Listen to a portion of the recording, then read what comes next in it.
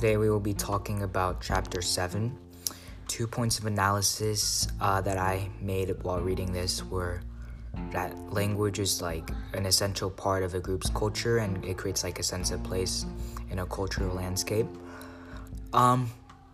Also, another point is humans have been using language for tens of thousands of years because language is a form of communication, and linguists say that humans have communicated with each other using sounds for tens of thousands of years.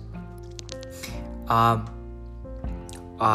I believe statement is, there are things called accents and dialects, and I believe that my dad has an Asian accent because his language growing up was Korean, so his pronunciations might be different from other people's who have lived in, just English-speaking countries.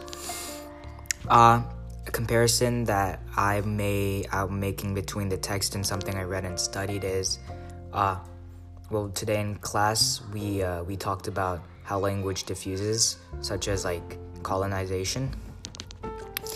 If I was gonna create a book cover for the chapter, it would be like a bunch of people just like from different countries, like with like a text bubble with different languages on it, such as Spanish, English, French, German.